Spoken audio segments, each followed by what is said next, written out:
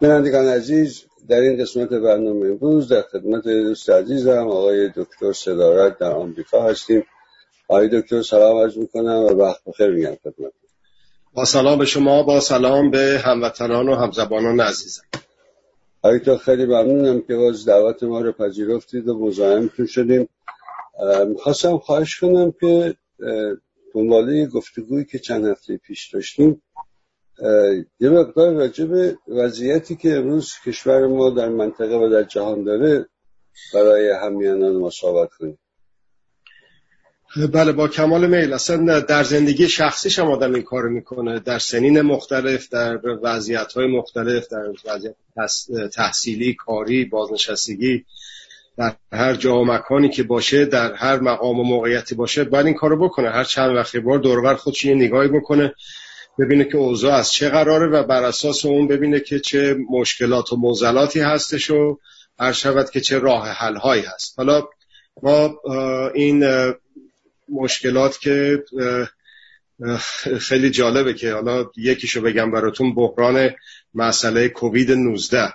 یه یادآوری بد نیست به خودمون بکنیم که یک همچین بحرانی هر چند قرن یک بار اتفاق میفته که حالا خب توی زندگی ماها اتفاق افتاد. و انقلاب الکترونیک، اطلاعات انفرماتیک، چنین انقلابایی به قول تافلر این موج سوم و اینا، اینطور نیستش که هر مثلا یه سال در میون یک همچین چیزای اتفاق بیفته. اینم باز توی زندگی ما اتفاق افتاد. اینه که جنگ جهانی اول و دوم و بعدم بلوک شرق و غرب، اون چند سالی که برن که رفتن و بعد فروپاشی شوروی و اونم باز در زندگی ما اتفاق افتاد. و حالا امریکا برسه تنها ابرقدرت دنیا، برسه به جایی که آقای ترامپ انتخاب بشه. حالا الکترال بوده، پاپولار بوده، اونا به کنار، ولی به هر حال طبق قوانین امریکا رای آورد و اومد شد رئیس جمهور امریکا و این حاکی از معدل به اصطلاح اندیشه مردم امریکا هست به عنوان یک ابرقدرت اقتصادی نظامی. حالا هر معنی که امیده رو میشه راجبش صحبت کرد. در نتیجه حالا یه مرتبه پریدم چند تا خط جلوتر و بحران کووید 19 رو گفتم. بحران‌های دیگه‌ای هست، بحران اقتصادی. این بحرانی که الان شاهدش هستیم بسیار ابعادش بزرگتر از اونی که همین 3-4 سال پیش قبل از این که اصلا کسی اسم کووید رو شنیده باشه، اقتصاددانای دنیا پیش بینی می‌کردن که یک فروپاشی اقتصادی سختی در جریان خواهد بود در سال 2020. حالا که این مسئله کووید هم که پیش اومده و قرنطینه ها و عرض شود که شغل‌ها در خطر و کارها و مشاغل و اینجور چیزا. چیز دیگه ای هم که بوده مسئله محیط زیسته. حالا این محیط زیست رو هر کسی دیگه ای هم که شک داشت که مسئله انسانی، رفتارشناسی انسان ها هستش که نقش بسیار مهمی رو داره در این قضیه، بعد از این قرنطینه های 2-4 ماهه‌ای که تغییراتی در محیط زیست وجود آورد رو دیگه نمیتونه شک بکنه که این آلودگی ها حتی در این مقطع زمانی کوتاهی که ازش یه جور دیگه کم شده بود به خاطر اینکه رانندگی ها نبود، هواپیماها و بقیه چیزهای دیگه، ولی با این عین حال علیرغم اینه که یه مقدار میگم شاید به خاطر این چند ماهه وضعیت یه شکل دیگه ای شده، یک سیر تصاعدی پیدا کرده و اون گرم شدن کره زمین 1.5 درجه‌ای که گفتن اون موقعی که پیش بینی می‌کردن به نظر میاد بسیار زودرس‌تر باشه متاسفانه. بعد مسئله خشونت‌ها هست در دنیا، خشونت توی خاورمیانه زیر گوش خودمون، توی کشور خودمون. این موج مهاجرت‌ها، این مهاجرت‌ها رو که شما نگاه بکنید، تمام اینا که جون خود و زن و بچه و خردسال و بزرگسالشون رو به خطر میندازن و سوار این کشتی‌های بادی، کشتی که قایق‌های بادی که روی مدیترانه میرن، اینا اینطور نیستش که میهن خودشون و شهر و کوچه و خیابون خودشون رو دوست نداشته باشن. زندگی رو براشون ناممکن کردن اونجا و مجبور میبینن خودشون رو برای نجات خودشون و خانوادهشون مهاجرت بکنن. حالا اینا رو شما در نظر بگیرید. از اون ورم مسئله فروش اسلحه الان در این کشورهای خاورمیانه چند وقت پیش یک عددی شنیدم، چون متاسفانه امروز یکم کار من گیر کرد و نرسیدم این رو خوب بررسی بکنم، عددشو نمیگم، ولی یک چیز عجیب و غریبی اسلحه فروختن غربی‌ها توی خاورمیانه به این کشورهای کوچیک و فسخلی خلیج و عربستان و فلان. این آدم میگه آخه تو میخواد چیکار بکنین این هزارها میلیون که چه عرض کنم میلیاردی که خریدی. این برمیگرده همه اینا که عرض کردم بدون استثناء برمیگرده به، البته از قلم نیافتد، بحران تبعیض. حالا تبعیض نژادی رو ما در امریکا با چشم خودمون شاهد بودیم، دیدیم که چه ابعاد گسترده‌ای پیدا کرد علی‌رغم فاصله گیری های اجتماعی و علی‌رغم قرنطینه ها، ولی یک زخم، یک دمل چرکی زیر پوستی که آبسته کرده بود، بلند متورم شده بود، باد کرده بود، یه مرتبه سر باز کرد و اون چهره واقعیش و اون تبعیض‌ها رو نشون داد و یکی بعد از دیگری این فیلماش هم تو تلویزیون ها و فضای اجتماعی، شبکه‌بندی های اجتماعی به اصطلاح منتشر شدن و دیدیم که واقعا این تمدن‌های بزک کرده و مشاطه شده غرب چطور اون زیر دارن اون تبعیض‌ها رو. حالا این آقای فلوید که ارشد که در مینسوتا بود در فرانسه 3-4 سال پیش، اون آقای آدامو درست هم اون شکل کشته شد و بقیه چیزایی که می‌بینیم. اینم بحران دیگه، بحران تبعیض‌ها. خیلی جالبه که خیلی از هموطنان ما بر این باور هستن که این ویروس کرونا تبعیض قائل نمیشه، در صورتی که همه ارقام و آمار نشون میده که حتی ویروس کرونا بر علیه اقلیت‌ها، چه اقلیت‌های از نظر اقتصادی چه اقلیت‌های نژادی و غیر نژادی تبعیض قائل میشه. درسته؟ کاملا یادآوری میکنم مصاحبه خیلی خوبه خانم دکتر جعفری ماربینی رو در انگلستان با BBC که در اون سیستم بهداشتی انگلیس چجور توضیح دادن که اقلیت‌ها و اونهایی که یه مقداری از سطح اقتصادی پایین‌تری برخوردار هستن چطور آمار مرگ و میر ابتلاشون بسیار بالاتر هست. ولی حالا همه اینا رو که بخواید خوب آدم ریشه یابی بکنه دیگه، مثلا اگر که فرض کنید سینه پهلو آدم داره، فقط به سرفهش نپردازه، ببینه که اون تو اون چرک و میکروب چیه که بتونه خشکش بکنه. اون میکروب و چرک رو بخواید همه رو ریشه یابی بکنید، میبینید این نظام که چرس کنم این رژیم سرمایه سالاری است که بر دنیا حاکم هست و این رژیم سرمایه سالاری لازم داره یک بی‌ثباتی هایی رو در دنیا، لازم داره یه بحران هایی رو در دنیا، یه چیزایش هم از دستش در میره و میشه اینه که شده که حالا خدا میدونه این به صورت یک تلنگری بیدار بشه این سرمایه سالاران کله گنده هایی که 1% 99% بقیه دنیا رو به اصطلاح در شرایط بسیار بدی قرار دادن یا نه. اون خدا میدونه دیگه. آدم خوابو میشه بیدار کرد ولی اون آدمی که خودشو به خواب زده رو نمیشه بیدار کرد. خب حالا برگردیم به مسئله تبعیض ها.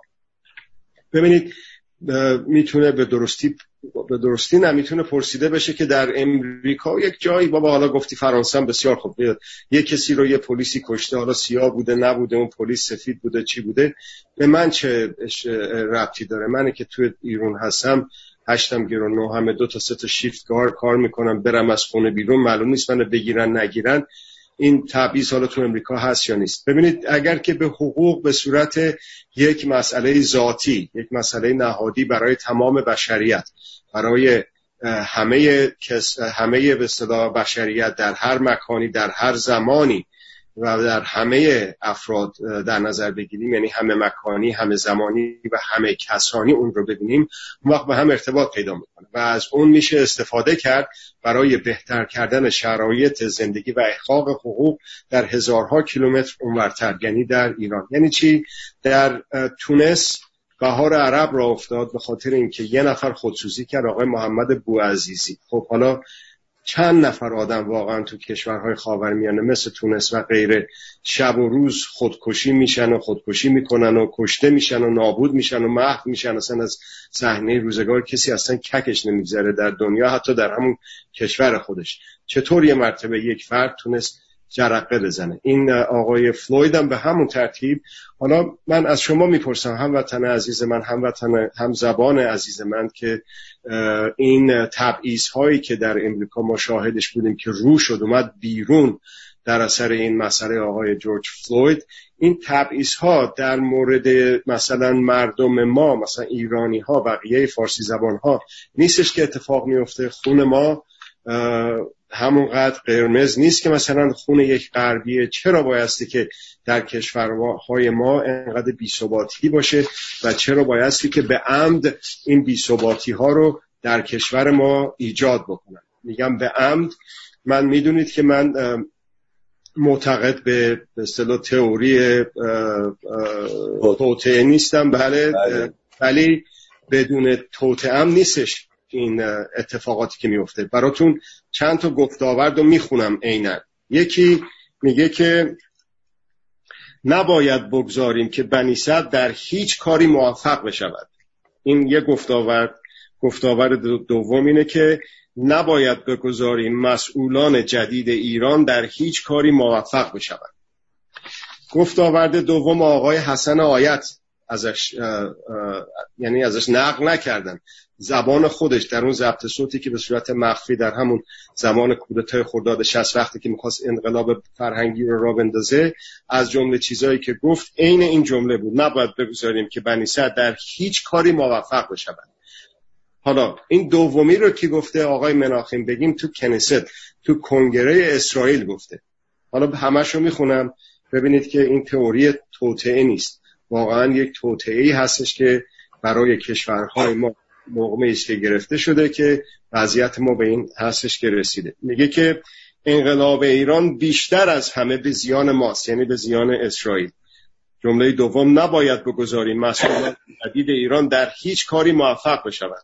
جمله سوم: باید در درون ایرانیان را به جان هم بیاندازیم، اگر کافی نشد برایشان مشکل و حتی جنگ ایجاد کنیم. ببینید اینا کدومش اتفاق نیفتاد؟ درسته؟ خب بله. حالا بسیار خوب، انگلیس هست، امریکا هست، اسرائیل هم هست، چین هم هست. حالا این قراردادی که معلوم نیست سرش چیه، تش چیه، فرقی هم نمیکنه که من الان اونو خط به خط خونده باشم. چشم به شما هر ضمانتی که لازم باشه از اعتبار خودم میدم که این قطعا نمیتونه به نفع ایران باشه، قطعا نمیتونه برای احقاق حقوق ملت ایران باشه، قطعا از موضع ضعف با چین داره امضا میشه. وقتی هم که حالا برملا بشه جزئیاتشو خواهیم دید. همونطور که برجام 105 تا تعهد به اضافه مکانیزم ماشه رو گذاشت تو دامن این ملت که اون آقا رو با مصدق مقایسه کردن و بقیه چیزایی که در حوصله این بحث نیست. این چرا اینقدر با اطمینان حرف میزنم که قطعاً به ضرر مردم ایران هست؟ برای اینه که این رژیم در موازنه مثبت، در توازن قوایی که در دنیا و در منطقه قرار داره، یه عده رو مسلط میدونه، در مقام مسلط سلطه‌گر میدونه، یه مقدارم در یه تعداد از کشورها رو هم در مقام سلطه‌بر، زیر سلطه میبینه. خب حالا این میگه که اون که به اصطلاح در توازن قوا قرار میگیره به اونایی که بالا دستشن میده، از اونایی که پایین دستشن میگیره دیگه. ولی این درست برعکسه. من نمیدونم این که میگن ایران، رژیم ایران البته ابرقدرته، هم به پایین دستا میده هم به بالا دستا میده. اینم دیگه نوبرشه دیگه که این ابرقدرت در این شرایط هست. حالا نوبری است که قابل امتداد نیست. در نتیجه یک قدرت خارجی داریم که میخواد هر جوری که شده بحران سازی بکنه. البته قابل توجه اون کسانی که میگفتن که انقلاب ایران شورشه و عرض کنم که کار انگلیس و کار امریکا و کار کارتر و گوادلوپ، از این حرفا یادتون هست که چقدر زیاد میزنن. نمیدونم که تو در تمام این میتینگ‌ها و گوادلوپ و بقیه جاها نشستن که یه کاری رو درست بکنن که بیشترین ضررش متوجه اسرائیل باشه. خیلی جالبه واقعا. از دهان خود نخست وزیر اسرائیل در علن در عرض کنم که در کنست اسرائیل این حرف زد. خب حالا اینا هست. ما با توجه به طولانی شدن صحبت‌های آقای بنی صدر با شما، وقت ما امروز کمتر هست، سعی می‌کنم خلاصه بکنم. احتمالاً 4-5 دقیقه بیشتر وقت ندارم.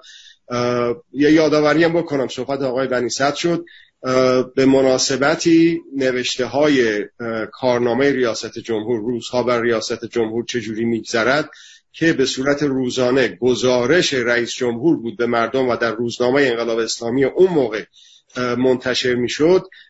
اون نوشته‌هاش به دست آقای بنی صدر رسید. یه مقداری از اونها به صورت به اصطلاح منتشر شده بود، یه مقدارش هم نبود به دلیل اینکه کودتا شد و متاسفانه نشد منتشر بشه. حالا اونا همه به دستشون رسیده و ایشون دارن اینو تصحیح میکنن، ویراستاری میکنن که اینو قراره که آقای گلزار در اینطور که شنیدم 2-4 تا جلد منتشرش بکنه. هموطنان عزیزم، بسیار مهمه این بازخوانی این تاریخ. اگر که میخواید بدونید که واقعا چه اتفاقی افتاد، چه هشدارهایی داده شد که از یه طرف میشه گفت خوشبختانه که یه کسی بود که عقلش برسه ببینه، افق دیدش اونقدر باز باشه که بتونه ببینه که اگر که این وضع ادامه پیدا بکنه چه اتفاقاتی خواهد افتاد. از یه طرف ولی متاسفانه که چنین اتفاقات که چرس کنم چنین فاجعه های اتفاق افتاد و در کشور ما در صورت که میتونست جلوگیری بشه اگر که ما ایرانیان مقداری به اصطلاح در صحنه می بودیم برای ساختن سرنوشت‌های خوب و خوبتر. احترام به وقت کمی که امروز دارم، میخوام که شنوندگان و بینندگان عزیزی که از این جلسه میرن یک با خودشون یه چیزی ببرن، یه به اصطلاح سوغاتی با خودشون ببرن. ببینید بسیار خوب، بعد بحران‌ها رو گفتم، سرمایه سالاری رو گفتم که ریشه تمام این بحران هاست. حالا یکی ممکنه بگه که سرمایه سالاری چه ربطی به کووید داره؟ آخه داره.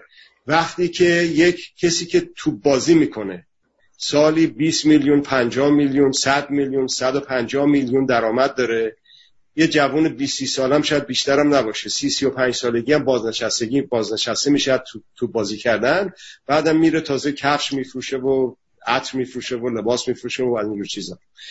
این درآمدهای نجومی رو داره. ولی یک ساینتیست، یه دانشمند، یه محقق، یه دکتر میشینه تو به اصطلاح آزمایشگاه، شب تا صبح عرق میریزه، در کار میکنه، یک چی بگم هزارم یا میلیونیوم اونم شاید رفاه زندگی مادی معمولیش هم بهش رسیده نمیشه.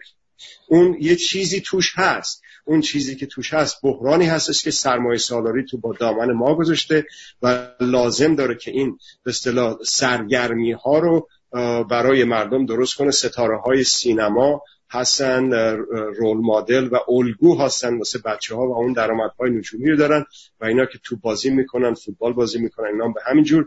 در صورتی که اگر که سرمایه سالار نباشه، اگه مردم سالار باشه، آنچه که مورد نظر ما هست مردم سالاری بخوایم بشه، اون وقت اون کسی که به مردم میرسه، اون کسی که به سلامت و تندرستی مردم میرسه، چه سلامتی فیزیکی بهداشتی مثلا همین کووید، چه سلامتی اقتصادی، چه سلامتی اجتماعی، چه سلامتی سیاسی، مثل اون کسانی که اون موقع بحران رو پیش بینی کردن و هشدار دادن، اون موقع برای اولین بار سلامت اقتصادی رو بگم، برای اولین بار در تاریخ معاصر ایران درآمدهای خانواده‌های شهری و روستایی از خرجشون بیشتر شد. حالا چه جوری شده؟ خب پس این بحران ها شنیده نشد. به این اگر که گوش بدید به این گفتگوهایی که امروز جلسه سومش بود و منتشر شد، میبینید که نه تنها بازخوانی تاریخ هست و اهمیت بسیار زیادی داره، بلکه پیشنهاداتی توش هست، عبرتگیری هایی هستش که برای برون رفت از این بحران و مشکلاتی که امروز داریم. حالا اون چیزی که می‌خواستم ببخشید آقای دکتر، متاسفانه وقت ما به پایان رسید. همونجوری که شما فرمودین مصاحبه قبلی بیشتر از حد معمول طول کشید و من از این نظر از شما خیلی عذر میخوام، ولی بفرمایید جملتون تموم کنید. بله، اون بیشتر از یکی دو جمله هم نباید باشه قاعدتاً. این اون چیزی که دلم میخواد شما هموطنان و همزبانان عزیز من با از این جلسه با خودتون همراه ببرید اونه که بسیار خوب، تمام این مشکلات هست، تمام این بحران ها هست، حالا من چی کار بکنم؟ نه اینکه آقای عبداللهی، شمایی که دارید میشنوید، شمایی که با 2 نفر دیگه حرف میزنید، از هر کسی میتونید بپرسید که خب حالا من چی کار بکنم؟ این من، هر کدوم از ماها، هر کدوم از منها میتونیم در زندگی خودمون حق مدارانه زندگی بکنیم. مگه نمیگیم میخوایم مردم سالار باشن؟ یه کاری بکنیم که در زندگی خودمون مردم سالاری باشه. ببینید، مردم سالاری یک فرهنگه، یک شیء نیست که مثلا کره مریخ بردارن بیارن بذارن تو ایران.